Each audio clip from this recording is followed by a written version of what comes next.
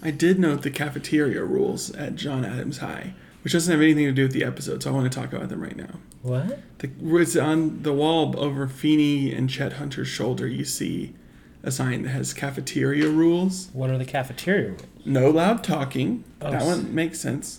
But okay. No reading. No reading? No shouting, which is just no loud talking again. No reading? No reading, which it makes sense how small that cafeteria is to how big that school is. There's no time for lollygagging. You got to eat and get out. I think we decided that there's lots of cafeterias, right?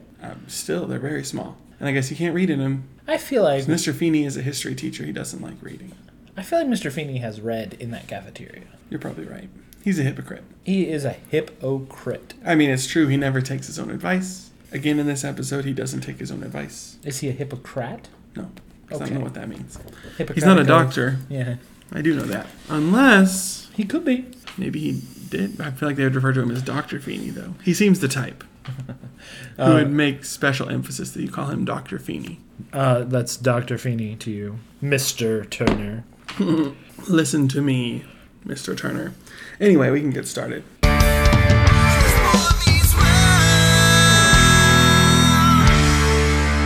When this boy meets world, boy meets world. Running down this road that we call life. It's what we're doing. It's good to know our friends that will always stand by me. When this boy meets world. Brought to you by the inventor of the microwave oven, unless someone real decides to sponsor us. This is Boy Meets World Fever, and I am one of your hosts, Cameron. And I'm your other host, Chance. How's it going, Chance? It's good. That was a good brought to you by. Thank you. I think we switch into different voices when we start the podcast. I think you're exactly right, because usually I'm right here, but when I do the intro, it's like, brought to you by, it wasn't like that at all. That was a third I think character. we haven't been doing this long enough to have podcast voices, but I guess we do. Maybe so, but not the rest of the time. No, probably not. I would have done Bruce Springsteen, but I was thinking about that. yeah, the inventor of the microwave oven is funny. I like that. That's a good one. Did he? Cut it, print it. Love it. How you doing, Cam? Oh, I'm fine. I saw this thing online today that was like, me, I got a full 8 hours of sleep last night. My neck. Yes, but you did it wrong. And that's kind of how I've been feeling all day. I got a good night of sleep last night, and my neck really hurts. What's sleep like? Will you tell me about it? Oh, you just go, escape from the world for a little while. I Get don't unconscious for several hours. I don't think I've slept more than 4 hours any night this entire week. Wow, that's going to bring a very interesting energy to this conversation. I'm very tired. Hey, I like it. Well, I don't like it. I don't like that for you. It's true. I like the possibilities. The one night that I could go to sleep this week, I got all settled into my bed and got all snug as a bug on a rug. And I was like, it's 11:30 and I don't have to wake up until 7:30. This is going to be wonderful. And then, no joke, I get in bed, I'm laying there, and I hear a thunk, thunk. I'm like, oh, what was that? And then the smell of skunk just filled my entire cottage. No. And someone had run over a skunk, and it smelled so bad. Oh, dear. I was just sitting there with my nose burning. And I don't hate the smell of skunk like a lot of people. It's bearable. It's not pleasant. I mean, yeah, it's definitely not pleasant. But for me, it's just kind of a smell that happens sometimes. But that close to my place, it was so bad. I mean, too much of anything's going to be too much. It's true. I considered, no joke, calling 911. I know a crime wasn't happening, but The crime was happening to your nose. well, but who else are you going to call? Ghostbusters? Sorry. Well, I've been conditioned over the years whenever anyone says who you gonna call to respond Ghostbusters. I didn't even say gonna. I said who else? It's still... Who you gonna call? Ghostbusters! So yeah, I didn't call 911. But someone called someone because the skunk was gone in the morning. But it did take me 3 hours. Maybe a hawk came and got it. We have a lot of hawks in our neighborhood. They're not really carrion feeders, though. Yeah, I wouldn't think so. Something must have. So yeah, that was my one night that I could go to sleep. A skunk got hit outside my this week was just anti me sleeping. Okay. I'm sorry to hear that. It's whatever. You actually texted me this morning. You're like, you awake? And I went, always. It makes a lot of sense now. I wasn't sure. It's true. It's true. I was on my way to work when you did that, so I was very much awake. All right. Well, we should just get into it because these are just another 2 good episodes. They are I think. And sort of our first 2-parter. It's not officially a 2-parter, Yeah. but the themes from one episode carries into the next across the A and B plot. It's definitely the most serialized set of episodes we've had so far. Mm-hmm. And apparently they both include Jason, which I never remember. And barely include Topanga. Yeah. I'm glad that this is kind of the end of that trend. Yeah. Jason dies so that Topanga can fly. Mm-hmm. I mean, she's already the best part of season 2. Yeah. Even though she's barely in it. And she's still just the star. Well, let's jump in. The very wonderfully named episode 222. Yes, 222. Career Day. 22. We will never have this again Because there's no 333. Yeah, no 444. This will be the only time we can do this. We could have done it for 111. It's true. I don't remember. We will have an episode 311. It's true. And amber is the color of our energy. It is. There was no cut there, guys. We really did pick up that quickly. What else can you do? Everyone who's listening to this is like, what the heck is amber is the color of your energy? Look it up. Read a book. Open a book. How would opening a book... I mean, I get you what could open the right book. 80s pop music. Go buy a 311 album and take the little paper booklet inside out and open it, and you'll see the lyrics we're talking about. You are so old. Because every 311 album has that song on it. I would assume. It's got to. It has to. Amber is the color of our energy. Anyway, we will talk so much more about this in episode 11 of next season. We got to have the right guest on. What's 311 up to? You don't hear much from them these days. Let's just reach out. Will you be on episode 311 of our podcast? Again with this. Why do people keep asking us this? It's not even the 311th episode. It's just the show episode number 311. Mm-hmm. Anyway, there's probably not a lot of shows with 311 episodes. No, probably Law and Order, maybe. Simpsons. I mean, if we do this whole show, like, I don't know, 3 times? Yeah, still. Well, wait, 7 seasons, they have at least 22 episodes, so we'd only have to do it like 2.5 times. Yeah. With doing 1 episode, we do 2 right now. Mm-hmm. Though we have decided, for those of you in Listenerville... Which is all of you. Well, yes. We are probably, for season 3, when the show becomes much more about relationships, and we're just going to have a lot more to talk about, because I was going through season 3, and every episode is about... None of it's like the one where they get up to a shenanigan. It's all like... Well, sometimes they do. Well, yes. But it's all very relationship-based, so we're probably going to go down to 1 episode a episode. Mm-hmm. Yeah, because they get kind of long. Mm-hmm. Though I'm sure you love to listen to us. It's true. I feel like we stuck with us this far. Because even like the more episodic episodes, I feel like are going to give us a lot to talk about, like relationship-wise. Because it's not another one where Corey finds himself and Turner proves Feeney wrong, that you can be a cool teacher and relate to the kids. Yep, doesn't happen. Yeah, it's not like... Thank goodness. I am so tired. I feel like this very episode we're about to talk about is the send-off to Corey's identity issues. And to the Feeney Turner. Yeah, because they both sort of come up, but are dismissed very quickly in favor of more important things. Yeah. So. And I have something to say about the Feeney Turner one when we get to it. Okay. Because I feel like the way it's handled is very different than up to this point. I agree. And actually, I want to start with a talk of the Corey identity thing. Because I think it starts. So, let's jump in. Episode 222. Since I'm already talking, I'll summarize. This is Career Day. It's Career Day. And... Is it Career Day? Well, sometimes it's Career Day. Not always. That sounded very Trump-like. Anyway, sometimes this episode starts with Career Day, but not always. But when it does start with Career Day is positively toward the negative. Yeah. Anyway, the show starts. It is Career Day in Mr. Turner's class for whatever reason that I will never understand. Again, just a dartboard. And the show is very belittling to working class people.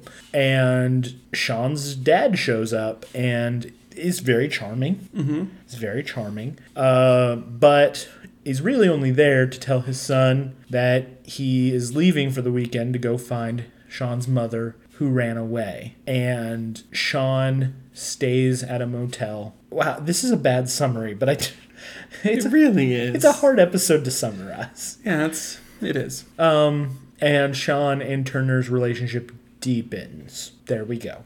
Okay. Beautifully said. Nah, it wasn't. But this was a dense episode. I was like, what do I include and what do I not include? Yeah, I mean, there's a lot. Also, Eric studies for the SATs Also, Eric studies for the SATs. and hurts himself a lot. Yeah. Do we want to just talk about that real quick? I just love it so much. It's very funny. Maybe really bad. I don't know. Okay, so I don't even think we give Eric like a moment by moment. In every scene, he is studying for the verbal part of the SATs with Jason, does something stupid. Like he spills hot soup on his lap. He's like, I'm in test zone. All my other senses don't even matter. I'm just like studying. And he drops hot soup on his lap. Doesn't really notice. And then Jason's like, you just spilled hot soup on your lap. And he's like, ah! Yeah, and it's very funny, especially the soup part. And then he's like at home and he keeps like burning himself. Or he's just like, I have this like tension in my neck and shoulders. Right. And then his dad's like, it's because you didn't take the hanger out of your coat. And he like reaches behind him and pulls the like hanger out that he left on his jacket. And then he takes off the jacket and his clothes are ripped. Assuming that he's hurt himself many more times today, he leans against the stove, burns his hand, goes upstairs, screams. Power flickers. Oh, that's later. He screams and they're like, and Amy goes, iron on. my fault. I left the iron on. And then later on, the power flickers and Jason comes downstairs. Just need some ice. Your son's okay. He just needs some ice. So, does Eric have an undiagnosed disability? I don't know. I don't either. I think the next episode will get to some of my thoughts. I really want to push against something that has come up and something that will come up again. Eric is working very hard. He is. Extremely hard. Yet, in this episode, in earlier episodes, and will come up again, Feeney will say stuff like, Eric is lazy. Yeah, he's lazy. Like it's not a mental acuity problem. It's a application problem. But that's not true. Yeah, BS. Because he's working very hard. Unless when he's like, I'm going to study, and he's just like, not. Because we've seen the study skills of Corey and Sean. So unless he's applying those same sort of study skills. But he doesn't seem to be. Because by like the little tag at the end where he and Jason are talking and they're like, these are superlative victuals and the libations. And they're just like using all these vocab words. The part where they say, yeah, at the same time is very funny. Yeah. This is a good send-off to Jason, these episodes. It's true, though. I like our theory where he and Desiree are still together. In Europe. Jason goes on their European... I mean, he goes at the end of summer. So this is the end of the season. So after this, he goes to Europe. Yep, after this... And never returns. I also like the idea that Jason went home, but his house actually had radon, and he died. Oh, no. Have you checked your house for radon? He wasn't making a joke about Eric kind of losing it. He was genuinely concerned. And then he dies. Yeah. So, I'm not sure what radon does. I remember it being a big thing, like get radon tests for your home. Is it like radioactive? Does it give you cancer? I would assume it's called radon. It's right there in the name. I mean, radon, rad. You'd think. I don't know. So there is that. That's basically all that there is. And then in the tag, he's like... It's very funny. It's not much to talk about. It's just like a good... Especially like later, there's like some heavier moments. And then like Jason and Eric come in the door and Eric's got a nosebleed. And it's like, everything's fine, just a nosebleed. And it's like this good way to break up kind of the seriousness of the rest of the episode. Right. Though I feel like the first part of this episode is really funny. Like through Chet saying that he's leaving the first time. Yeah. It's really funny. And then it gets more serious in the back half. Yeah. Maybe back 3/5. Yeah, I think that's true. And I don't want to say it, but I'm going to say it. While we are past the point where I am antagonistic towards Feeney, I feel like the Eric story is showing Feeney is bad at assessing his students. Like, Eric is clearly working hard. He's not good at taking tests. He's not good at, classic academics. And Feeney just refuses to see it. He's like, well, if Eric is doing badly, it must be because he's lazy. So, I'm just going to say it, Feeney, not a good look. Come on, Feeney. Come on, We Feeney. know you're better than that. Or do we? We do.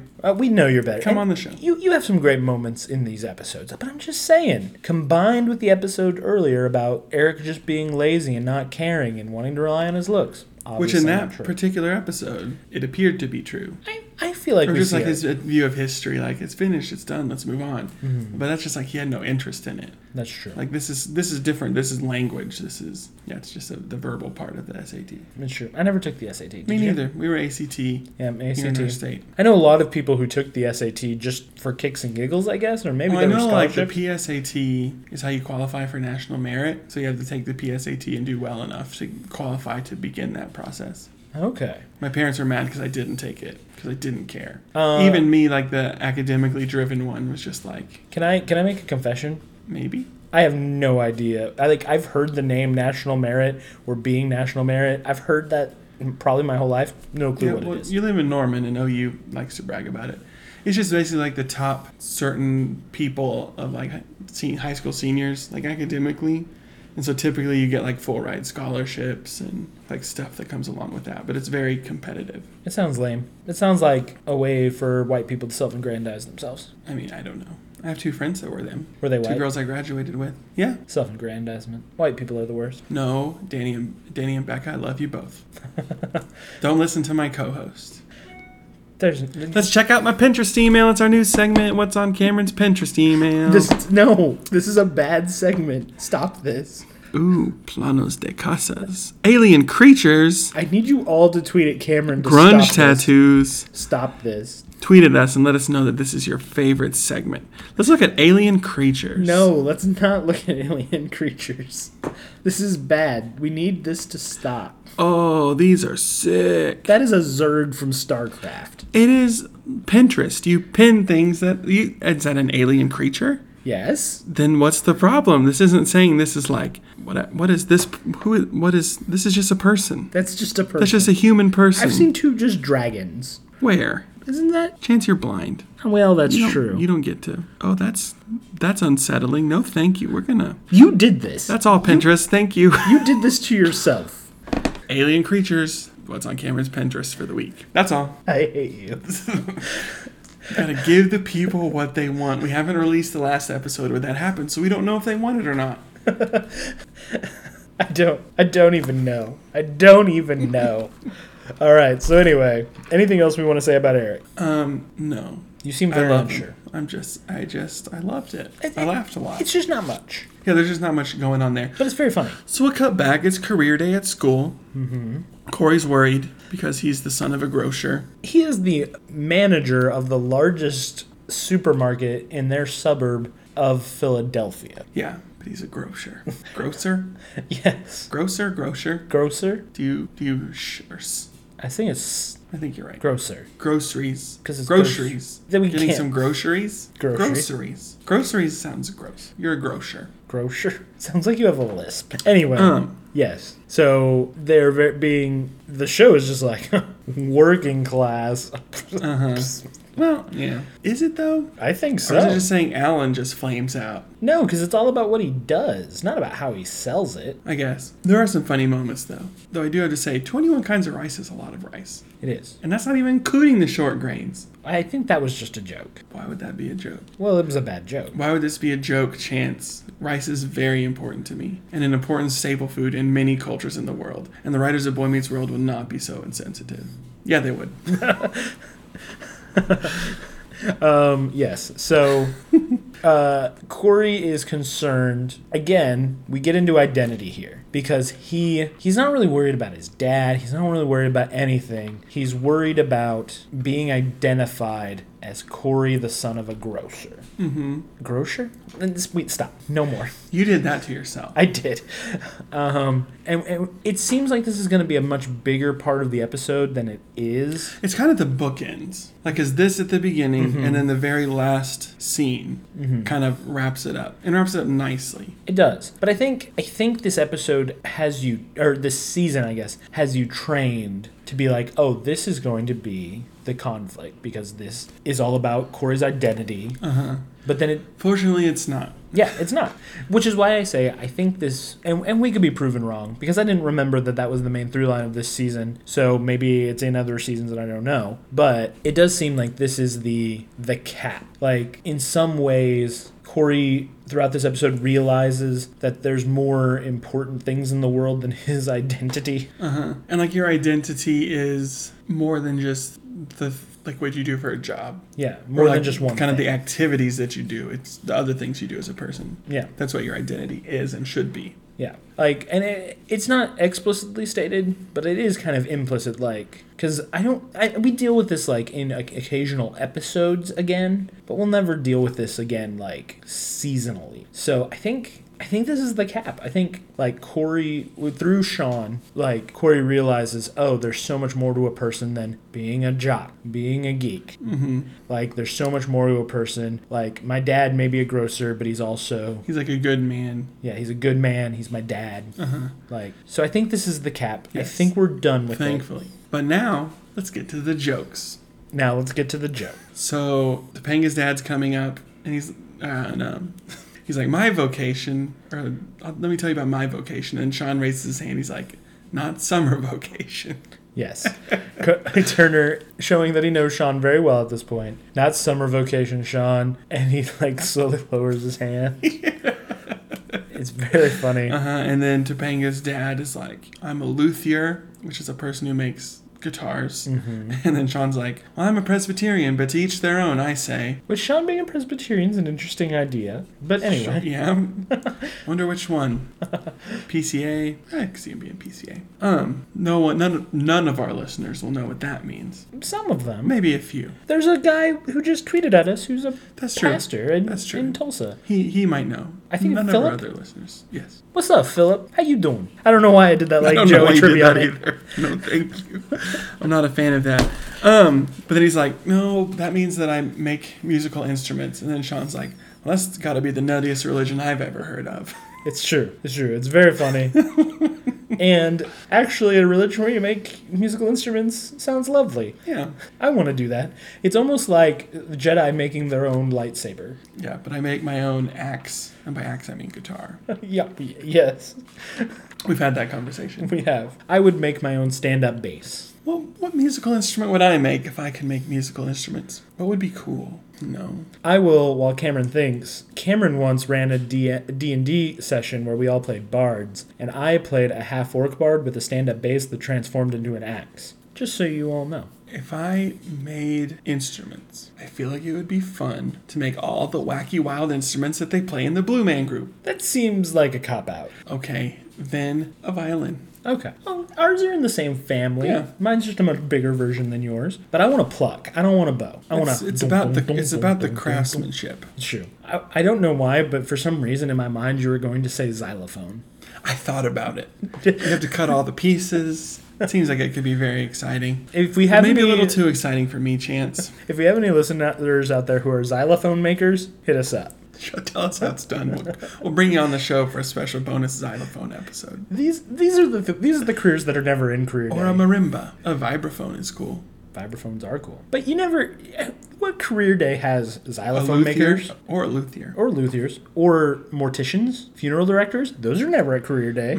I do, though. I like, just from a teaching perspective, I really like the idea of a career day or something like that. Like it's a form of advocacy, not just to be like, hey kids, think about your future, but like because in a school, typically, I mean, this classroom doesn't seem very diverse. Like, I think it's all white people, but then there's like a mom who's black and there's like an Asian dad, which they don't match any kids in the room, but I mean, it could be. But in terms of seeing adults and even successful adults from all sorts of different backgrounds, I think is really important from an advocacy standpoint. Not just to see, here's all of the successful white people coming to talk to you about things, but it's like every person coming here to talk to you about things and being invested and interested in you and your education. I think that's really important. It's true. It's true. But it does call into question how the one southern white guy who was late still got moved up in front of all of those diverse adults. Yeah, you're right.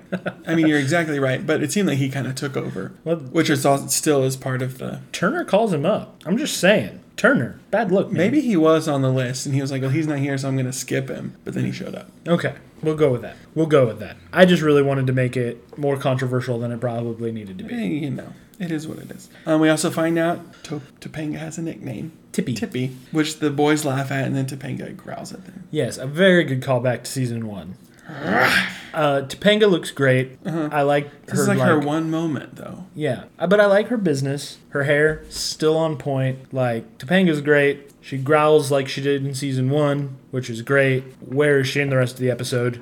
Give me more Topanga. I do like that she was like giddy over talking to Bruce Springsteen. It's true. It's just like teen girl Topanga. Though, is Bruce Springsteen that cool even then? Yeah. The boss? Is he cool You kidding now? me? All I can remember is when he racked himself on the camera at the Super Bowl. That's all you can remember about Bruce Springsteen? Well, that's what I always think about first. But I love all the hits. Heart of Rock and Roll. Name another. That's not Bruce Springsteen. Oh, I didn't. Born to Run. Born to Run. Born in the USA. Yeah. All the Born songs. There's one more that's really popular, and I'm totally blanking on it. I'm really proud of us. We're so embarrassing. I listened to Bruce Springsteen's entire Western album. I mean, he's recently. got good stuff. Let's just... No, don't do this. Okay, fine. you stink. We do need to Yes. move along. But I will say, Tippy's dad is a little braggadocious. So you make guitars for all of the famous people? Most of them. Little braggy McBraggerson Yeah, he's over like here. living this humble little life. Yeah. So This will be something we need to remember for much later. when the monkeys. Like seasons from now. Well, yes, Just yes, we do. remembering her dad. Just remembering this moment where he shows his true colors. This should actually be put on the timeline. Tippy has a father. He makes He makes guitars. and plays guitars. Yep, Jedediah. Jedediah is his name. Jedediah Luthier Lawrence. And then Alan goes up and does awful. Because like the second before he goes up, Turner's like, and you're probably thinking he's going to come up here and tell you how many different kinds of rice there are. But he's going to do much more, like more than that. And then Alan just like nosedives from there. But then he says, we don't just sell whatever, we sell dreams. And then a kid's just like, what aisle? Yeah, that kid is a jerk. Yeah. And he is later a jerk too. Yeah, that kid is later a jerk. And he's eating cantaloupe with a spoon. What are you? Who even are you? What a dunce. Yeah. A knucklehead. And this is ridiculous. Managing a major grocery store in a metropolitan area. That's is not easy. No, it's a huge responsibility with like a lot of really important things that you do. Mm-hmm. And even Alan, I called him Adam. Who am I, Chet Hunter? Even Alan like undersells himself later. That's right, When he's talking Camerson. with Amy. Thank you. Yeah. But then he's finishing up, and then in comes this Southern man. gentleman. And he said, I was in the hall having a smoke. Don't endorse it. Don't deny it. Yep. It's Chet Hunter. Yep. I just have a big exclamation point. Chet. What else can you say? And my favorite joke, maybe in both episodes, is Turner welcoming him up and Corey going like, Sean, what does your dad do? He's like, quiet. I'm ready to find out. He's like, I don't know, but I'm eager to find out. We learn that Chet is basically a con man. And a tall teller. He's someone with the last name Turner in an elevator told him about his 24-hour news network, Chet News Network. And then he looks to Mr. Turner. Oh, no relation. Yeah, no relation. So yeah, and then he goes, who here has a microwave oven? Everybody raises their hands. You're welcome. You're welcome. It's something. Mm-hmm. It's something. Yeah. And then we cut to the cafeteria from there, and Corey is down on himself. Yeah. Again, just really focused on himself. Very focused on himself. You remember the first baseman who had that really easy grounder roll through his legs at the World Series, and they lost, and he was so embarrassed? I envy his son. I envy his son. Shut up. Like, shut up. I mean, to be fair, that the jerk kid does make fun of him. Because he's like, my dad said the cantaloupe is your friend. And then the kid's over there like, look, I'm eating your dad's friend. Like, he was being a butthole. A dude was eating a cantaloupe like a grapefruit. He was the one with the problem. Corey needs to get over himself. Don't eat cantaloupe like that, you freak. You cut it and eat it like any melon. Yes. Or you use a melon baller. Oh, melon ballers are nice. And then you put a liquor in there. I've seen it where they do that with a watermelon. And Oh, yeah. I don't know. I do want one of those liquefiers that you like put in the top of watermelon. you just liquefy the inside. I just don't like watermelon that much. I don't either, but I think if you like kind of liquefied it like that, put some sugar in it, did a few things. And It'd be some pretty good. other things. Maybe you could do it with cantaloupe. I really don't like cantaloupe. You don't like cantaloupe? No. I'm actually not a big fan of like just watermelon either, but I like cantaloupe and honeydew. Don't like either of those. You're just not a... There's not a melon guy. I don't like cucumbers either. I think they're in a similar family. Maybe, I don't know. They're in a similar scent family at Bath & Body Works. Cucumber melon. Stop that. I hate it. It's the worst smell. Worse than run over skunk. No. No, it's not. No. I promise you it is not. Yes, but then in comes Chet being hounded by Mr. Feeney, and Feeney's saying, if you're not a staff or a teacher, like you can't be here right now, which is true. Mm-hmm. Should not have been. But then he's like, I am the principal of this school. I am George Milhouse. Yes, George Feeney. He doesn't say Milhouse. I just No. wanted to say that. And he's like, no, I'm George Feeney. Well, no, he doesn't say that. He's just like, you are not George Feeney. And Sean comes up, Mr. Feeney, and both of them say, yes. And Chet goes, oh, you're Feeney too? It's like, no, I'm Feeney 1. I'm Feeney 1. And then when he learns that he's Sean's dad, he goes, we're very proud of Sean. And he goes, I'm surprised to hear you say that. I am too. So am I. So am I. Which is very funny. It's very funny. Yeah, and then we find out, or Chet is coming to tell Sean that, where he's like, did you kiss your mother this morning? Yes. Well, it's going to have to last you for a while because she took off. Yeah. Which apparently has happened before. Yeah. Where she's run off, but this time it's different. Why is it different? Because she took the house. Yes, that's the problem with the mobile home is it moves. Yeah. The problem with the mobile home is it moves.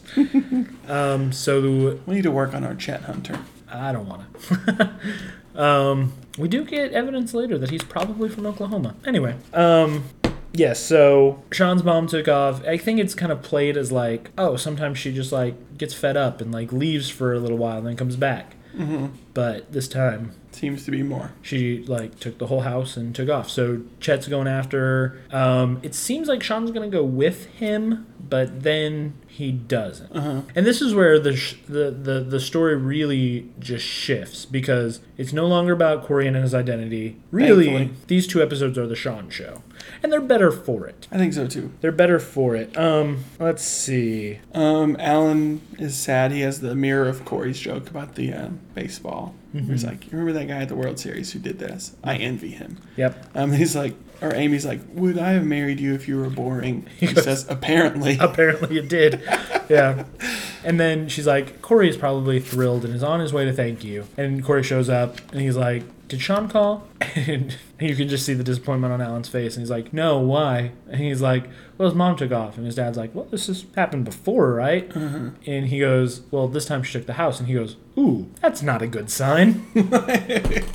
It's not. That's okay. You're right. It's not. And Corey is very overwhelmed the rest of this episode, I would say. I feel like he's very subtly acted. Like, he's no longer over the top, and he's like... I really don't know what to do. Yeah, very befuddled. I think it's a good acting job. I don't like Corey in either of these episodes. No. But I think... He's kind of a non-presence from here on out. Mm-hmm. He's a little bit here and there, but it's not about him. No, it's really not. It's the Sean show. Which maybe is when Boy Meets World is at its best. We'll talk about it. But then I think we go to Turner's apartment. we're in Turner's apartment, and he's there with Miss... forget her name. Kat. Is what Kat, I always yeah. call her. Yes, and there's a lot of sex jokes between Kat and Two her. consenting adults consenting. Yep, 2 consenting adults consenting. And basically, she wants to have the commitment talk with him. And he does not. He does not. A trope, yes, but we don't know Turner's history, so maybe we don't know. Is she We don't right? know. Is he right? Thinking of future events, I can see it, but at this point we don't know. Yeah, but we don't know. And I think there's a discussion here that we should probably have next episode about like whether or not Kat's right or Turner's right. Like, I just feel like there's something there, but I say we save that for their big scene next time. But yeah, so they're having a romantic evening. Turner's looking for a way to get out of this define the relationship conversation. And then there's a knock at the door. There's a knock on the door. He goes, I did not plan this. Doesn't that also happen the next time? He doesn't say I did not plan this again. Gotcha. Because they're this time they're kind of being playful. Next time they're fighting.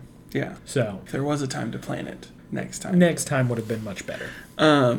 Yes, but it turns out it's Sean. And he's just kind of showing up. Doesn't really have say a reason why he shows up at first. Yeah. He's just like, I heard about, are we ever going to read any of that Forrest Hemingway? Forrest Hemingway. He's like, next year. He's like, oh, good. I hear he's good. Mm-hmm. So I feel apparently, like Sean would really like Ernest Hemingway. this Sean. A little older Sean. Okay, I can see that. Just sort of that. This Sean sort of is still worldly, kind of Yeah. exploring things. I do like the joke. Oh, you teachers sure do work late. I didn't expect Miss Tompkins to be there. Oh. Oh. You teachers sure do work late. This is the second time Sean has realized that Turner and Tompkins have sex. Oh, dear. So, anyway, that's a thing that happens. And Miss Tompkins leaves And then Sean reveals that his dad left him at a motel. at a motel. And Turner's like trying to process this stuff. And then Sean's eating some of his food. They're kind of talking about it. And he's like, you don't have, like, you could, did he say he could stay there? He basically says, like, you know, if you want to save some money, you can crash here. He's like, nah, I just paid the guy $5 to turn on the TV. It's like, how would you sit on the couch, watch some free TV, I'll clean up, and then give you a ride. Yeah, we give you a ride back to the motel. And then he looks over after cleaning up a tiny little bit, and Sean's like out Yeah. on the couch. I'm guessing the motel was scary. I'm guessing is the idea. Yeah, or even just the thought of being alone. Even though Sean has probably been on his own a lot, it's still not, like, he's 13. That's like a lot. Actually, likely Sean is 14. That's true, because he is Right. older. And at the end of season 1, he said he was 13, so he's probably 14. Yeah. So But it's still just like a lot to process. And I think this scene like says so much about kind of the relationship that Sean and Turner have. or are going to have maybe. No, even that they have, because Sean wouldn't just go to his house See, for this moment if he didn't feel like Turner was a safe person. Well, okay, I can definitely agree with the safe person, though I do get the sense that Sean just turned up there out of convenience this time. Because they've established in an earlier episode they knew where his place was, and he just happened to be staying nearby. So, but I do think you're right that he's a safe person, but I don't think he's showing up there specifically because he wants to see Turner. If Corey's house was closer, He would have gone to Corey's house. yeah, I feel like he would have, and I could be wrong, but I just feel like he would have gone to Corey's house or someone else's house, but this just happened to be the closest spot to where he was I staying. can see that, but I still just feel like it is telling of their relationship, or like how Turner has cared for Sean. Because I feel like even if the hotel was like equidistant between Turner and Feeney, he would go to Turner before he went to Feeney. Probably, yeah. I would say that's safe. That's a safe bet, but also a different thought. What would you do if this happened to you? I don't know. Like that's the thing about this episode, is I don't feel like it comes down with an answer. Like Feeney's even like in the next scene, like this is Yeah, I truly like a don't. fine line, and I don't know. So there is like that. They're like at odds on it, kind of, because Turner's like, I want to help, and Feeney's like, I don't know if you should, but I don't have to answer that. Like, I'm not in this situation. Yeah, it's hard. I feel like, I mean, I would invite them in. I would want them to be safe and to know they're safe, and then I would make some calls, because I would have no idea at all what to do. But it's just like, priority is the student and the kid being safe. Sure. And I know that they're safe with me. Sure. And it says a lot that they would want to seek safety with me. That makes sense. Yeah. And 12 to 14 is different. I mean, maybe not super I different. mean, we're like, sometimes 11 and 12-year-olds seem more mature. Maybe. Sometimes. But I mean, I've had it like where our guidance counselors come in and like they're talking about like abuse and things. Like, do you have a safe adult that you could talk to? And like one year it was about half the kids, like my name was who they said as a safe person they could talk to. Like they didn't have anybody else, which is crazy. I mean, It's just like very different from the world I grew up in. but this was my life. Yeah, I know. I never got But to you didn't show up have a at- safe teacher.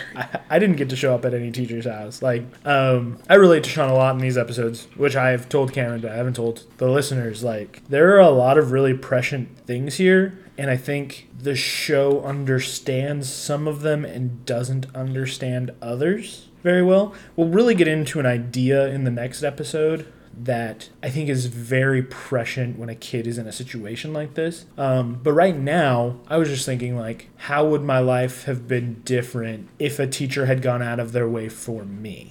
Like, all my teachers knew what was going on, at least to some extent. Like, I mean, I literally skipped class all the time, and they would call and no one would answer because I was the only one there. Right. So, like, Do you want to say? Because I don't think you've said it. what? What happened? I mean, when I was 13, my parents became verbally, emotionally, and attempted a few times physically abusive alcoholics, but I was already bigger than both of them, so I couldn't really be physically abused. And then some stuff went down when I was 14, and cops were called. I was taken away from my parents for a while.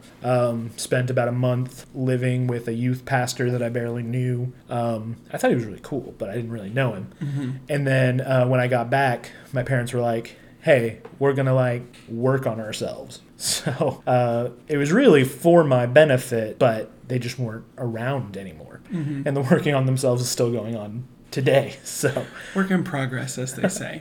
I haven't Pardon our mess. I haven't really lived with functioning parents since I was 14 years old. Yeah, so pretty close to Sean right now Yep. in terms of like sort of being abandoned. Yep. I was very much abandoned. It took me years to realize that. You make a lot of excuses. You make a lot of... I mean, Sean does it too. Like, idealizing the way things were, idealizing the way things are. But yeah, I mean, at the end of the day, it's abandonment. It really is. And I get it. But yeah, I mean, I didn't have a safe... I probably did have a safe teacher I could have gone to. Well, that's not true. I wouldn't... There's not... You wouldn't have felt comfortable doing so. Yeah, there wasn't a single teacher I would have done. And so it was just me. It was just me. So yeah, I really relate to Sean, and these episodes make me think a lot of like, what if? Because yeah, there's a lot of what if here. Yeah, and I feel like the episode and the next episode do a good job in this regard. And just like learning about trauma. Like I've learned a lot about trauma and trying to be trauma informed, like in the classroom, and just like the cure for trauma and what trauma does to your brain is connection and is relationship. And like that is what can offset, even like, not offset, but it can help to restore in some ways, like those things. And then I feel like this episode is showing that like there's this pretty traumatic thing that Sean is going through, but it's like those connections that he has with the Matthewses and with Turner that are kind of helping him through that. Yeah, no, and I really get Sean here. Like, one of the things that this episode does really well is through the rest of the episode, Sean's like, oh, that's good. Or, no, yeah, my dad will be back. Like, there's a lot of things like that. And I really get Sean, because you're so overwhelmed that, like, your brain is just set to, like, no, it'll reset back to zero. Like, and you just constantly are thinking that, like, constantly. In my case, in Sean's case, it just doesn't happen. So Sean's very accommodating in these episodes, and it's not until later in the next episode that the realization that that's not true shows up, and the blow up happens. Because he's just like, I'm just trying to get through this. And yeah, that's what you do. That's what I did anyway. Maybe other kids do. Like head down, things. push through, it'll get better. Yeah. Just until it no longer feels that way. Yeah, be accommodating, be like, I don't know. Sean is just very agreeable in these episodes, and you might think to yourself, like, why is he being agreeable? I'd be like, no, Dad, I want to stay. It's like, just because you're not in that moment. Yeah, it's like, trust me. Like, your brain is going through so much while that's going on that you don't even know what's happening. Yeah, and I mean, I feel like that's kind of tied with our current political moment of just like people like, oh, just we'll just keep our head down and things will get better, things will get better, things will get better. And here we are like, no. Yeah. Still not better. Probably not going to get better. It could get better. It's going to be better. Yeah. All right? Everyone go vote. That's going to fix it. Just vote. We have a lot of new listeners in India. Apply for citizenship, come and vote. Yeah, so then we get, they bring Sean to the Matthews. Like we said, Feeney and Turner are having a discussion about what they would have done, which is why I asked Cameron what he would have done. And just like Cameron, you truly don't know. Yeah, so I feel like this is the sunset on the Feeney-Turner thing. Because it's not like, well, I'm right and you're wrong. It's like, neither of us has any clue we're going to walk through it. Yeah. Feeney's going to push more towards like more distance. But again, I feel like that's a generational thing of like distance between teacher and student. That even when we were in school and would have had teachers that were younger, like Mr. Turner, there was still that distance Yeah. between teacher and student that is somewhat lessened now, a little bit. Or I like to have it a little bit lessened where it's still like an authority figure, but like the relationship I have with my students is what carries the weight of everything else. And so, like, I feel like if there was too much of that distance, that relationship wouldn't be there. So, Yeah. I'm not saying I'm an expert in anything. I feel like it's all just, I'm we an just ex- kind of do our best. I'm an expert in Sean's part. Yes, I'm not an expert on either part. Yeah. I'm an expert in having no clue what to do like Turner. Yep. Well, even me, I wouldn't know what I would do. It is part of my plan. By the time I'm 40, I want to foster older teenagers who are abandoned because I feel a kinship, and I know how no one cares about you when you're a teenager. It's really easy to care about kids. It's really hard to care about teenagers. So if you're out there, That's why I don't. I'm just joking. if I you're care out about your there teenagers. and you know a teenager that's going through a rough time, know that not many people, in my case, no one even in my immediate family, like cares about you, like, or cares about them. Yeah. Because like the plights of teenagers just aren't taken very seriously in our society. Like I think we chalk them up to being delinquents or this or that or this, and it's like none of this is their fault. These are developing children. Like Yeah, they're being shaped by external factors that are outside of their control. yeah. So if you know a teenager going through a rough time, maybe take more interest Reach in it out. than you think. But yeah. So anyway, Listen, don't just try to tell them. yes. Then we get maybe the last Kind of the sex last- joke of the episode where Sean goes. Sean says to Corey, "You should come over. We have cable." And he's like, "We have cable here, Sean. Not Not like like this place." So we get a porn joke. Gosh. Yeah. Yeah, and this is the scene, like this whole scene with the dad, with Corey. People are asking Sean what he wants to do or talking to him about how rough the situation is. And Sean is very quick. He's very, very quick to just be like, oh no, it's good. It's fine. You just want people to move on. You want people to think you're normal. Like, and I wrote, like, I get this. Like, this is actually fairly well done because this is what Good job. happened. Like, you don't want to talk about it. You don't want to sit around and be like, yeah, Corey, this sucks. You want everyone to treat you as normal in an attempt to go back to normal. So, I got it. I get I mean, it. that's just like a thing that you can control in a situation that you can't control. It's like, I mean, it just makes sense. Yeah. But then in the final part of the episode, Yeah, so Chet comes and he asks the Matthews to watch Sean. Just a couple days, maybe a couple weeks, and he'll be back. It's when he's like, Adam, I consider you a friend. It's Alan. yeah. To be fair, we see good signs of Chet here, even though he's negligent. He's wanting to make sure Sean's being taken care of. But also, it's like the way he's addressing Alan is you're seeing that like con man smooth talker. Like, you're a good man and like all this stuff, which is something I think Alan needs to hear. And, like, really he takes to heart in the end. But also it's just like Chet's just being a smooth talker. He's not saying this because he knows. He's saying this because he's... Though I do think there's an undertone of, because I think you're right. I think he's doing it to manipulate, but I also think there's an undertone of, and maybe this is informed by the future and not now, of admiration for Alan. Yeah, because he's like stuck around and Yeah, admiration for cares for his respectability. family. I can see that. But yeah, so he's going to go buy Sean a new shirt, which he never wears apparently, and a toothbrush, and then drop him back off at the Matthews, and he's going to stay there. And that's pretty much it. Yeah, that's the end. Turner's like, you are a good man, Alan. Yeah, and then he and Corey have the moment where Corey's like, I thought, like, what you did was your identity, or something like that. Well, It's like, your job was your identity, but... I mean, I'm realizing it's, like, so much more than that. I'm not the son of a grocer, I'm the son of my father. Right.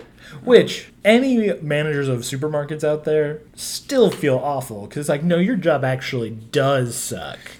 Yeah, because you're not a good dad like Alan Matthews is a good dad and husband. Yeah, well, and it's just like your job still does suck, but you're a good dad, so that's okay. It's like, maybe his job is valid and he is a person is valid. But I do feel like the earlier conversation that Alan and Amy had, because I wrote it down, they didn't come out and straight say it. It's like, but like any work, there's dignity in it. Yeah. And like you're not just defined, like your work doesn't define who you are as a person, but your work is still valid and valuable. Yeah, I just wish the episode Said that a little better. said that, because even at the end, I just took note, like, Corey doesn't say, it's cool that you're a grocer. He's just like, yeah, it sucks that you're a grocer, and it's But embarrassing. you're my dad and I love you. Yeah. For being my dad, not for being a grocer, which sucks. Yeah.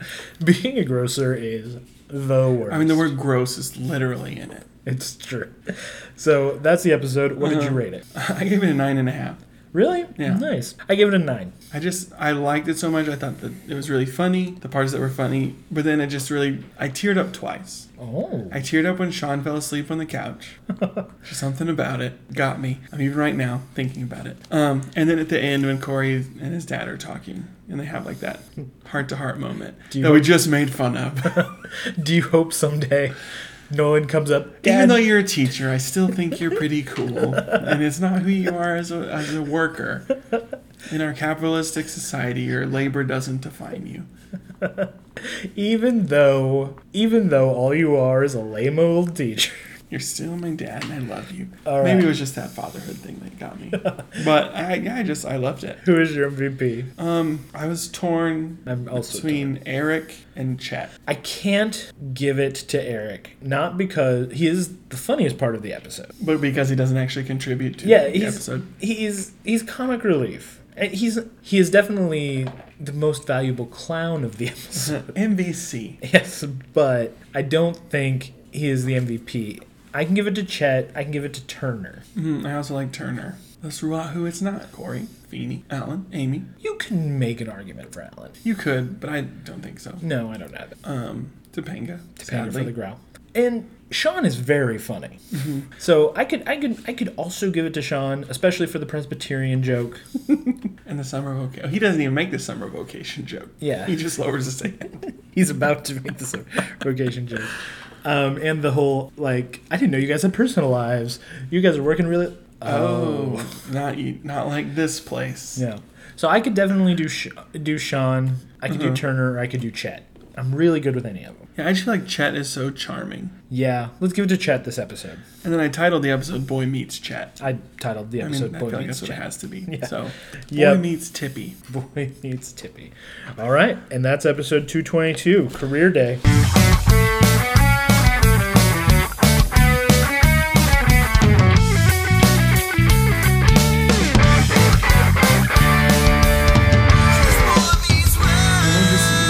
Continuing this story over in episode 223, Home. Yes. So you got the summary. All right, so Sean has been living with the Matthews for about 3 weeks, and things are kind of at the breaking point. Just kind of the tensions of living in close proximity are happening. But then Sean's also kind of feeling caged and wants to get away. So he does. He runs off. Ends up with Turner again. I'm blanking here. He does end up with Turner again. And in the end, Turner offers to let Sean live with him because Sean thinks that his dad doesn't want him, the Matthews don't want him, just because of these tensions have come up. And Turner's like, let's just give it a try. Hilarity does not ensue. No, it really doesn't. Let's just get on Eric's let's get Eric out of the little way. story because he is super stressed about The the SATs. SATs. Still, at the end of the last episode, he finds out there's a math portion. Yeah, it gets Kind of stressed. loses it. But now he's back on verbal and Yeah, still he's doing bad. sticking with verbal. But he's like practice tests. He's practice tests, and he's doing worse and worse and worse. Yeah, it is funny. It is funny. You got a 170. That's not possible. You get 200 points for signing your name. He shows him this thing. Oh, there's 2 T's in Matthews. Yes, and then he's like, Eric, you need to hang out. And Eric goes, no, I need oxygen. You know where there's oxygen? Outside. So he pulls He goes, Jason out, and Good Jason... old H2O. Yeah, good old H2O. And Jason goes, has your house been tested for radon? And then basically it's like, or Jason's like, okay, you're crazy. I'm going home. Never see Jason. We will again. never see Jason again. This is also where we see Morgan for the last time. Yes, I cannot believe Morgan is still in this. Yeah, she's down there eating ice cream. We'll get to it. She does nothing most of this season. Yeah, and it's sad. She's a delight in the first season. At least the first half. An of her absolute season. treasure. When she's on, she's on. It's true. And she has the very beginning of the season, go back to Camp Loser. It's a great moment. Yeah. But yeah. But my parents are fighting and I can't get down and they're shouting, they just shot the neighbor. We don't have those anymore. No. Lindsay and Nick say, we don't blame you. We understand. We understand. And you're wonderful as young Morgan. And when we see you again, we'll have questions, but we're not going to worry about that right now. You should come on the show. You should absolutely I really mean it. come on the show. And then we get Eric's... what else? Oh, yes. Eric talks to Feeney. And Feeney's like, I have 3 tips that I'm not allowed to tell you, or we'll just turn the whole testing system on its head. And he's like, you have to tell me. He's like, you have to, here's the price. Yeah, manual labor. He's going to do manual labor. He needs some sod laid down, some bushes trimmed. 9 trees planted. Yes. And so Feeney agrees to help him out. Yep. By the end, Eric is like 3 days later, time for the SATs. He's completely dirty. It's like, what do I do? Like, you got to tell me these. And then Feeney's just like, relax. I wrote him down. He kind of Mr. Miyagi's him because the work was part of it to get his mind off like to get his mind off it, you need to get some sleep. Like, you're tired now, so you can get a good night's sleep. You need to clear your mind, stop thinking about the test, and then trust in yourself. Yeah. So it seems like, and I may be reading into this, but it seems like Feeney did this through work. He's tiring him out with work to get him to sleep. He's giving him work he doesn't have to think about to clear his mind. And he's giving him work that he knoes he can do well to help him trust himself. So it seems like he's very much Mr. Miyagi-ing, like wax Paint on, the wax fence. off. Yes. That was great for an audio medium. Yes. It was when he painted the fence in The Karate Kid.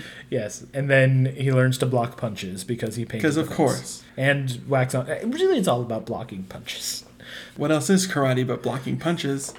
It's much more than that. And Karate, then- I believe, is much more offensive than defensive. Then doing the crane That one doesn't. kick and then kicking. That one was a miracle. Well, he's actually teaching him Shaolin-style kung fu and not karate, I think, right? Or something like that. Who knows? Because karate is all about having a strong core and like chopping. Like, He's not doing that. no, like it's a lot of downward blows. And karate's also the one you'll see people with like big shoots of bamboo, like smacking you in the stomach to develop that. It was an strong core. Okinawa style That's true. martial arts. So anyway, But whatever else, kid, just doesn't sound as good.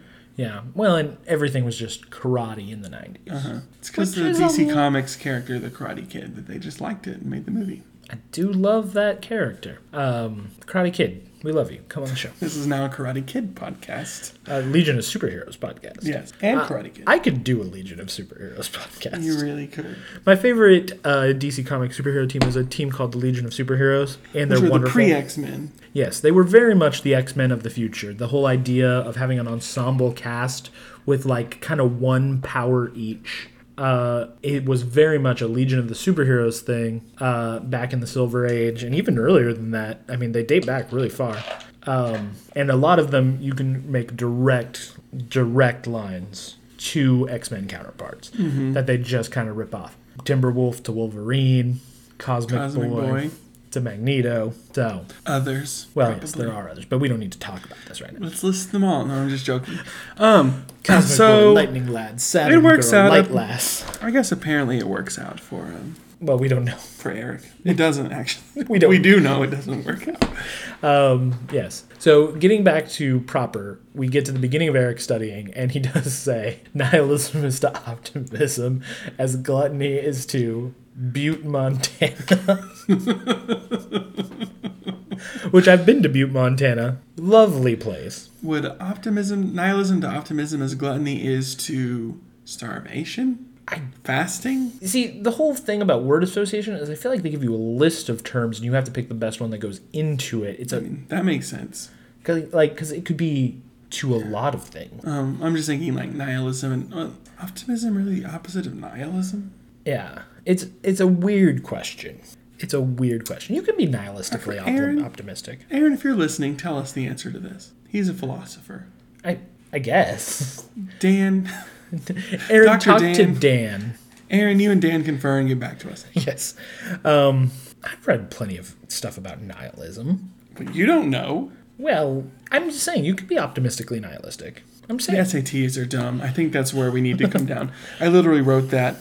Is the SAT breaking Eric? Is Eric a commentary on the effects of standardized tests? Ooh. I think so. Because this is when he markedly gets dumber as he's studying for the SATs. Yeah. And never recovers. He never... They break Eric. The SATs break Eric. He's still pretty dumb. Yeah, I mean, we've said he's always been dumb. Is but he just gets Eric extra. on the spectrum? I mean, maybe. I think he is. I think he has to be on the spectrum. But, okay, so now we get to the real crux of the matter.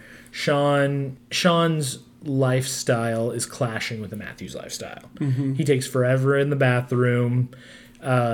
Eric has everything. He's got like a lucky pencil and lucky towel. Towely. Yes. And then Sean makes a joke when Eric slips. I think he just found Slippy, his lucky soap. And then he goes downstairs. He drinks milk straight from the carton. He's wearing the same outfit that he wore the whole last episode. Yep. And he wears it all this episode. And like they look at him like he is a animal.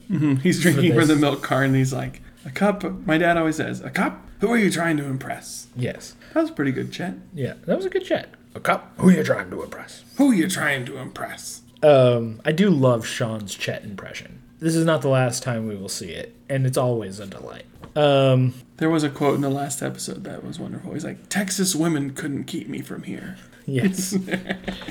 Which maybe they do. Who knows? Yeah, and then, Amy, like, keeps putting S's on stuff, which it's in the fridge you can kind of understand, but then she's like, I fixed your pants. Remember your jeans with all the holes in them? He's like, oh, tell me you didn't throw them away. He's like, no, I patched them. And they've got S's all over them. It's so bad, and she gets him this yellow zip-up hoodie. I would wear it. That they call a shirt throughout the entire episode. Yeah. Even later, Corey will be like, is that the shirt my mom Corey has this really weird white crew neck shirt that just looks like it's on backwards. It does kind of. Like how high the collar is. The collar is really high. I noticed that too, which is odd for me to notice something like that. But yeah, so this is where we get into something that is really real, especially for people who lose their family. Well, at least it was for me. I don't know. This idea of limited or conditional welcomeness. Like, people want to be nice, especially in America. People want to be nice. So when you're going through a hard time, people want to help. And I cannot tell you over the years how many times I've heard people say like, well, we're your family now, or you're part of the family now. And Olive Garden, every time I go there. There's a mosquito. There is a mosquito. I tried to grab it. We just high-fived, sort of. But I also felt like you were swatting me for my bad joke about the Olive Garden. I made both. I was trying to swat the mosquito in them. But, like, you hear this literally all the time. And never once is it true. It's just like a platitude. And it really is. Like, Amy says in the last episode, you're welcome here always. And it's very... I think they would have kept Sean. I'm not saying he wasn't welcome, but his welcome wears out at a certain point, and he feels it. And this has been my experience with everyone else's family. Like, I've built my own family. Cameron is a part of it. Our friends Adam and Taryn are a part of it. And I've built my own unique version of a family. It's a found family. Yeah, that I found. But other people's, like, extended families. So this is a really weird aside. I have actually made up a holiday to replace Thanksgiving because people inviting me to their Thanksgiving dinners is terrible every single time.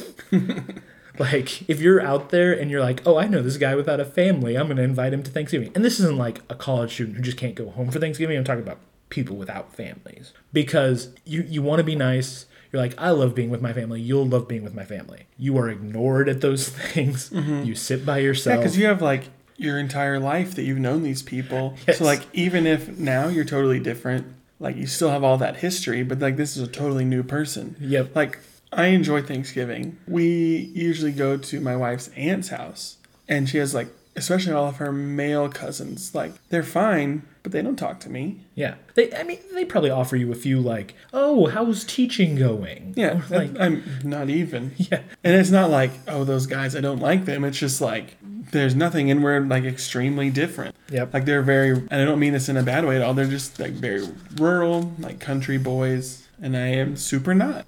Even having done some country things, as has come up on this podcast, that's just not who I am. Yeah. There's just, like, not that connection, or even, like, memories having grown up together. Yeah. I mean, it's fine. I enjoy it because like the food is really good. Yeah. And we've missed it the last 2 years for different reasons, and Yeah. I'm sad about it. But this year, it's happening. Yeah. And I guess a lot of this is like, I guess I'm raising awareness for the other side, the like atypical, but like it's awful for us.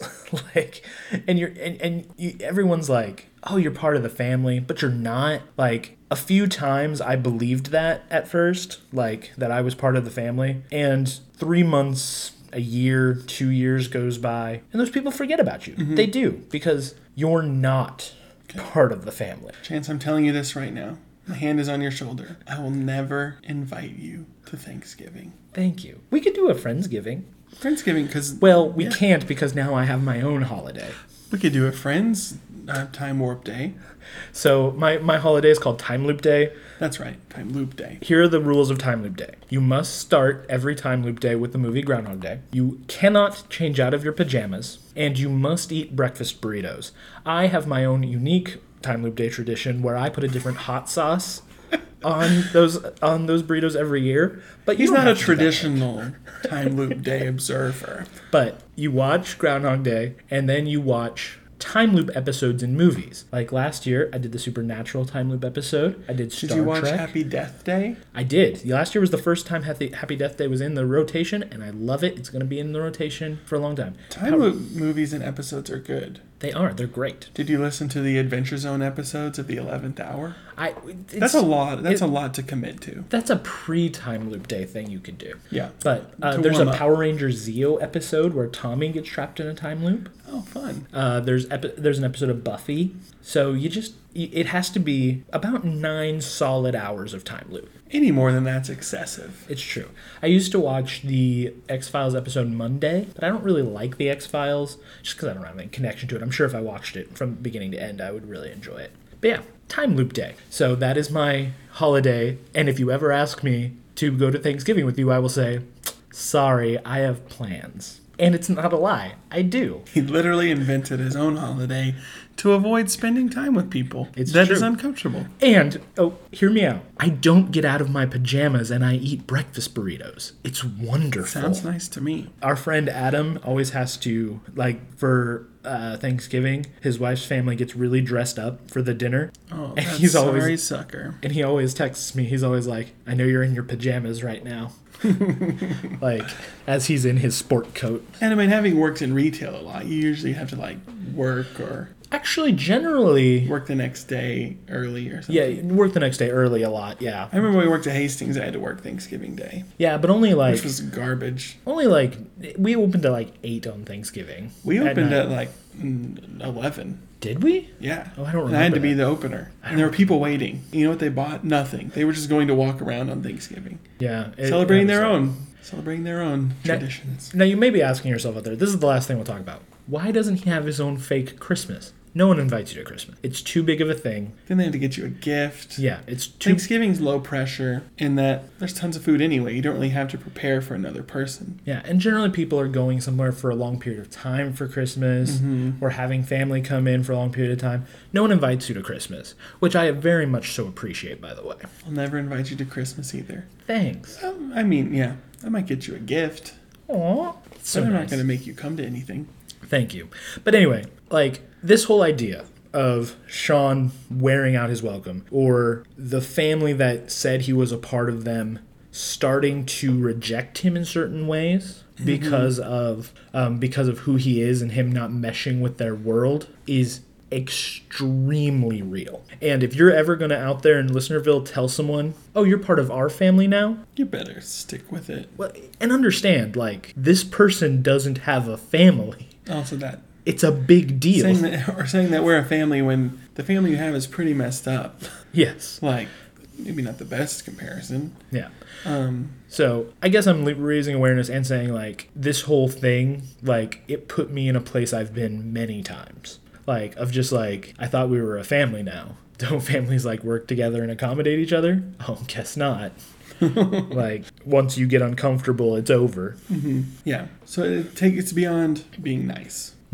which it's easy to be nice. It doesn't cost you anything to be nice. Right. But being nice, you can be really nice to someone while like terrible things are happening to them and do nothing about it and still say you're being nice. Yeah. There's a book I really like called Interior States, and in that book, it's a collection of essays about the interior states, the flyover state. And in it there's an essay called American Niceness, and they literally say, like, niceness costs you nothing. It's a smile, it's a wave, it's a have a nice day. But love, compassion, empathy, those things. Real kindness. Yeah. Actual kindness. Like caring. Costs you something. Yeah, those all cost you something. And it's generally, in America, a price we're not willing to pay. So let's pay it, listeners. Dear listeners. This has been a fun thing to talk about. Yeah, abandonment, I families feel like hating you. The episodes are there. It's definitely we're talking what it is. about what's in front of us. Also, again, because it's just continuing from last episode. Turner's scared of commitment. Kind of comes up here where Kat's wanting to talk to him, or like she left something in his apartment, and he's like, "Oh, you take it." Yeah. She's like, I'm just gonna leave stuff. What was in the bag? Is I it have underwear? No idea. It's got to be underwear, right? Is it like tampons? You don't wear tampons. He said I wouldn't wear them. Yeah, I'd be worried if I started wearing them. It's got to be underwear. It's got to be like a thong, right? Something like that. Maybe. Well, why would he be embarrassed if they were like pantyhose? Yeah, I think it's got to be some kind of negligee or something like that. It's very small. I don't know what the word negligee means. I just realized. Let's move past that. Whatever that is. Yeah, so it's got to be something like that. This is a really weird scene to me because, like, all that happens in it is that confrontation, which is very funny. It's like, Jonathan, are you bringing your lunch today? Are you brown bagging it? I thought we were having lunch together. Yeah. And she goes, no, it's mine. And he's like, oh, what is it? And then he's like, a change of subject is in order. And then we do. And then he's like, are you getting like too involved in this situation with Sean? And then Turner points out, like, you're too involved with Eric, especially. And then Turner's like, or Feeney's like, duck. As Eric goes by studying and like ducks under an open locker. Yeah. And then he runs into a locker and just turns and goes the other way, which is very funny visual. And then Corey and Sean, or Corey sees Sean and he's got the hoodie, but he's ripped off the sleeves. And it does look a lot better, actually. He's like, it looks okay now. And he's like, do you know what my mom's going to do when she sees that? He's like, I'm guessing. Sew a lot of S's on it. Yeah. Like, sew it up and put an S on it. And it's this whole, like, it's like the it's honeymoon's what we talked over. about. It's what we talked about. Like, now that the honeymoon's over, now that it's. It's basically just a form of like culture shock. Yeah. It's a form of culture shock, and also, like, your kids are your kids, and you expect other kids who come in to be the same way. They're not. And you're not. Like, Sean has a different style than Corey, but Amy can't get that style. Well, maybe. I don't know. Neither of them are really pulling it off in the fashion department. Topanga, though. Yeah, Topanga rules. Chef's kiss. And then like that's really all that happens in this episode. So it's just to show discontentment in the two relationships, I think, which is good. It is what it is. Yeah, it is what it is. And then we cut to nighttime. He's looking out the window. Yeah. Apparently they're in bed at 9:00. Which is weird. They shouldn't be anyway. So I kind of get like Sean, like, oh, I have to go to bed at 9:00 here. He's feeling very caged. He's like watching a stray dog out there. Yeah. He's saying it's a very cool dog. Like he's howling because he's free, and then Corey's like, no, he's howling because he wants his family. This is where I think there's like a truth and a lie here. I do think that we who have been abandoned, which is my new band name, sort of a post-hardcore band. Terralite. Been abandoned. Terralite. My new band is called We Who Have Been Abandoned. That's the drums. Yeah, it's really a synth-based metal pop band. Oh, I love it. Wait, just the band Starset. They're a great band. You should check them out. Like, there is a feeling of cagedness. There's a feeling of, like, being trapped in your situation. You even said to me before that you're feeling trapped in different things. Yeah, I do. I will occasionally feel caged. Which is something I've never felt before. You've never felt caged? You've never felt like you're lacking your freedom? No. Oh, it's not something, now that I'm older and I'm working a lot, it's something I feel in different, more resigned ways. I'm not free, but I can eat food, so. I'm not starving. I don't do that well I can either. afford medicine, I guess. Yeah. Not really. So this too is fairly realistic to my experience. The part that isn't is the glorification of being free. Because I feel like Sean is like, Ma, I will be happier if. Mm-hmm. And like, I know that this is really hard to explain. It's an idea I may not even understand myself. Like, I still know I'm going to be miserable. It's just like... But you're miserable on your own terms. But you're miserable and you're free. Like, and granted, ever since I'm 14, I had no rules in my life that I didn't make for myself. So, of course, when I'm like on a college campus, I'm going to feel a little caged. Because there are rules all around me. And I didn't do well with rules when I had a family. We've talked on this podcast. I didn't do well with rules when I had a family. He was out setting kids on fire in the streets in his youth. It's true. Well, my parents weren't in the picture, and then that's why we could go to the gas station at 3 a.m. Exactly. But so yeah, I had the feeling is very real, but like the feeling that it's gonna fix something, and I'm probably doing a horrible job. Yeah, it's like, this isn't gonna make anything better, but it also feels like what I want. Yeah, and then like leaving and then going to the high school with spray paint also doesn't make any sense to me. Mm-hmm. They were just gonna sell it to the bad kids and overcharge them because they deserve it. Yeah, and overcharge them. It serves them right. So what we're talking about is Sean knocks on Turner's door. Well, yeah, when he's in a fight with Kat this time, because he won't say "I love you." Yeah, he won't say. He tells her he could look at her eyes forever. And then she's like, "What do you mean by that? Does that mean you want to marry me?" It means I like you. You have nice eyes. Yeah, it means. And he's just like, "You take a compliment worse than any woman I've ever met." Well, yeah, it's really funny actually because she's like, "You're a good man. I could see myself growing old with you, safe with you." Yeah. She gives this whole spiel. And she's like, "If you can't say the same to me, don't let me give any more of my heart to you." And he's like, "Cat, you take a compliment worse than any woman I've ever met." It's just like, I feel like that's a good thing that she said though. Just like, but also she's like, we've been together 4 months. Yeah, I don't know. There's a point. I went back and forth on this because what she's saying makes sense. She's in this for a relationship and he should know that. But at the same time, it's been 4 months. He's obviously got a hang up. You're not asking him what his hang up is.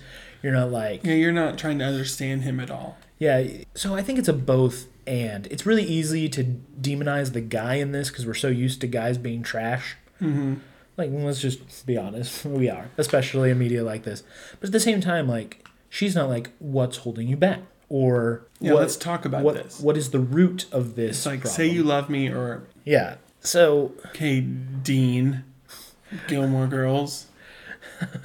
Yes, Dean from Gilmore Girls. Yeah, that's really bad. Jonathan, you are not nearly that bad. But yeah, so I had a question about which one of them was quote unquote right, and I don't think either of them right. They wanted different things. Mm-hmm.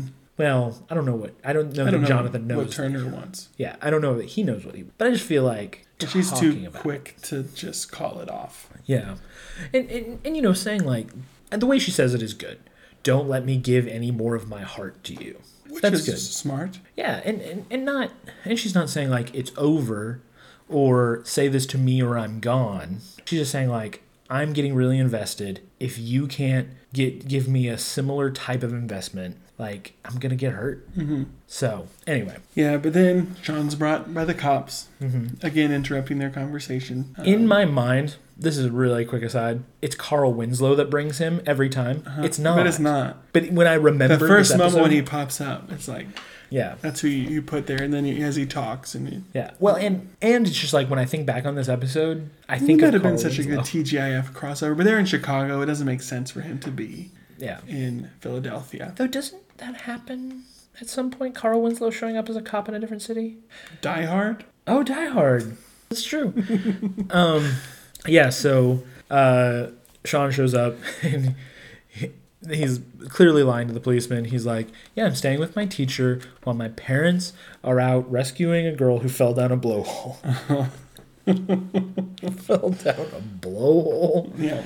It's just like little baby Jessica kind of thing. Wasn't it baby Jessica? Like she fell in a well, like a very small like well. You need to look it up. Look it up. See if it's real. Okay. It was a whole big thing. I fell down a blowhole. Mm-hmm. Yeah. So Kat leaves because the cops are here. This is like not a thing. And it's clear the relationship is over. She's like, good luck, Jonathan. Mm-hmm. So again, but whatever. Yeah. Relationships are complicated. Leave it there. But Turner gets really mad, yells at Sean, like, would he have yelled at you like this? Mm-hmm. And Sean's like, I don't have to take this. You're not my dad. So. You're not my dad. And then he doesn't run off. No. Turner doesn't really let him run off. Yeah. But then they go back to the Matthews the next day. Mm-hmm. And they send the boys upstairs because Corey lied to them about Sean leaving. Or not telling them that he left, and then Sean left. So they send them upstairs. And they're talking. Chet calls, and he's saying, I'm not coming back for a while. And they're like, you can't do this. Like, we didn't sign up for this, essentially. Yeah, and the line is, the line that hit me real hard was, when I said we did take Sean, I didn't mean forever. But what they said is, you always have a bed here. Mm-hmm. Always and forever are pretty synonymous. Yeah. So, like, to Sean, it very much was that, forever? I think. Not that like he as would long be as you there need for to. Yeah, and then realizing, like, what he suspected all along, that they were going to leave like his mother left, like, in a way. And they're just kind of confirming that. Yeah, like, no, like, his reaction, like, I don't need you, I don't need any of you, man, that's like my whole life. That's like my whole life. It's just like, oh, you're just like the people who abandoned me. Peace. And so he hears their conversation. Yeah. And then locks himself in the room. Chet has a very fond line that I like of like, well, if I know my boy. He's going to be standing right there listening to you. Adults that are talking about him, he's going to be standing right behind him listening. And then, like, without missing a beat, he's like, how you doing, big guy?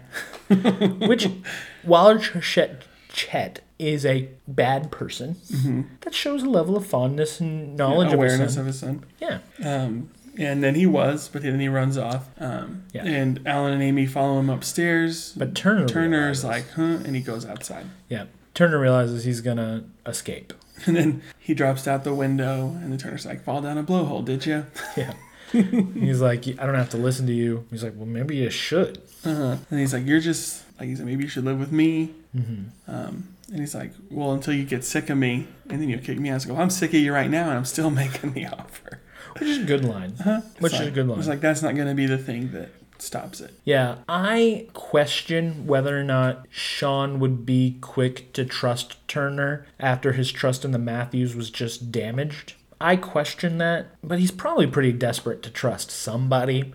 He wants to trust somebody. Yeah. And, like, yes, he got, like, Turner called the Matthews to let them know Sean was safe. But, like, he still went to Turner. Yeah. In that moment, he still knew Turner was that person he could go to. Yeah. Like, so those layers of trust are there.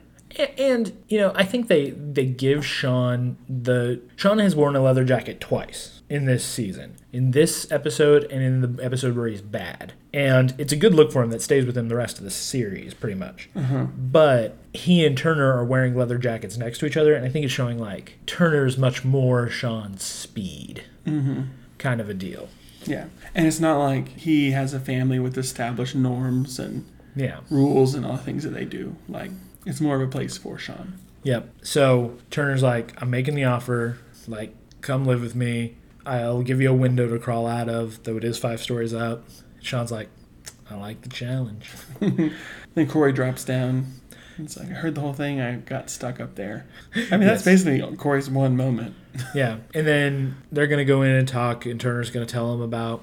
get things set up with Chet. Yeah, gets things set up with everybody, and they're talking. He's like, what's it like to be a housebroken dog? Which is really tying a bow on this situation that is not at all resolved. I really want to get into the head of the writers, and I can't, obviously. But, like, did they think we fixed it? Yeah, this is it. This is the end. Because, like, next season it's kind of played that way for a while, that Sean will be with Turner forever. But that's not the way the show ends up going, nor is it real. Yeah, because he's like... Nor is it even set up here as what's going to be real. It's like, it's going to be for a while, but not forever. Yeah, but the I don't know, the talk that Corey and Sean have, well, Sweet is very, what's the word I'm looking for? Final. 2 on the nose. Yeah, it's very final. He's like, Corey's line, if you bring them their slippers, they love it. Or the paper. Yeah, bring them their paper. That's right. Mm-hmm. So, I mean, that's pretty much it. Yeah, like that's the end they're of the just episode. trying to tie it all up with that nice sitcom end of the season yeah. niceness. Yep, and, Sean's going to go live with Turner. His dad and mom have abandoned him. It's just all the warm fuzzies. Man, abandonment issues, guys, they're not fun. Not fun at all. Anyway, yeah, that's the end. What did you rate it? I gave it an 8.5. I really consider these 2 episodes one. Uh-huh. I just think it's a 9 again. Yeah, I just really liked Career Day. Yeah. I think because it was funnier. There was a lot more humor in the last episode. Mm-hmm. But I mean, I feel like, again, these last few episodes of season 2 have been all very great. Yeah. Even like the more serious ones. And like, yeah, this is kind of like 2 sides of the same, literal the same story. Yeah. With the back half being the more serious part.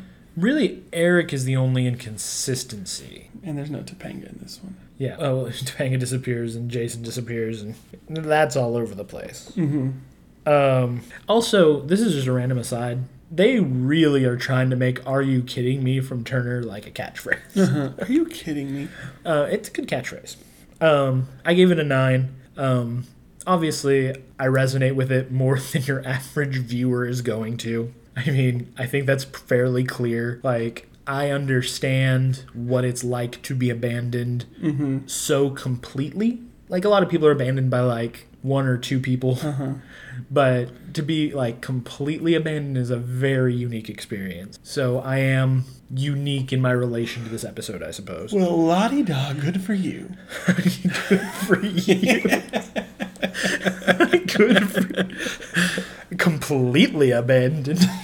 But I'm just saying, And like, brag about it, why don't you? I'm just saying, like, I think that's why I'm always going to be pretty high on this episode. Because I think even though there are a few things where I'm like, I don't know if that's the way it would go, still, like, it does a good job. And it raises some really good ideas. And probably the writers aren't writing from experience. Maybe they are. Maybe, who knows? I don't know. Who was MVP? your MVP? I said Turner. Oh, I said Sean.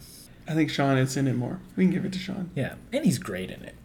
What did you name it? I did Boy Meets Stray Dog. That's what I wrote too. Yeah. We're just on the same wavelength here.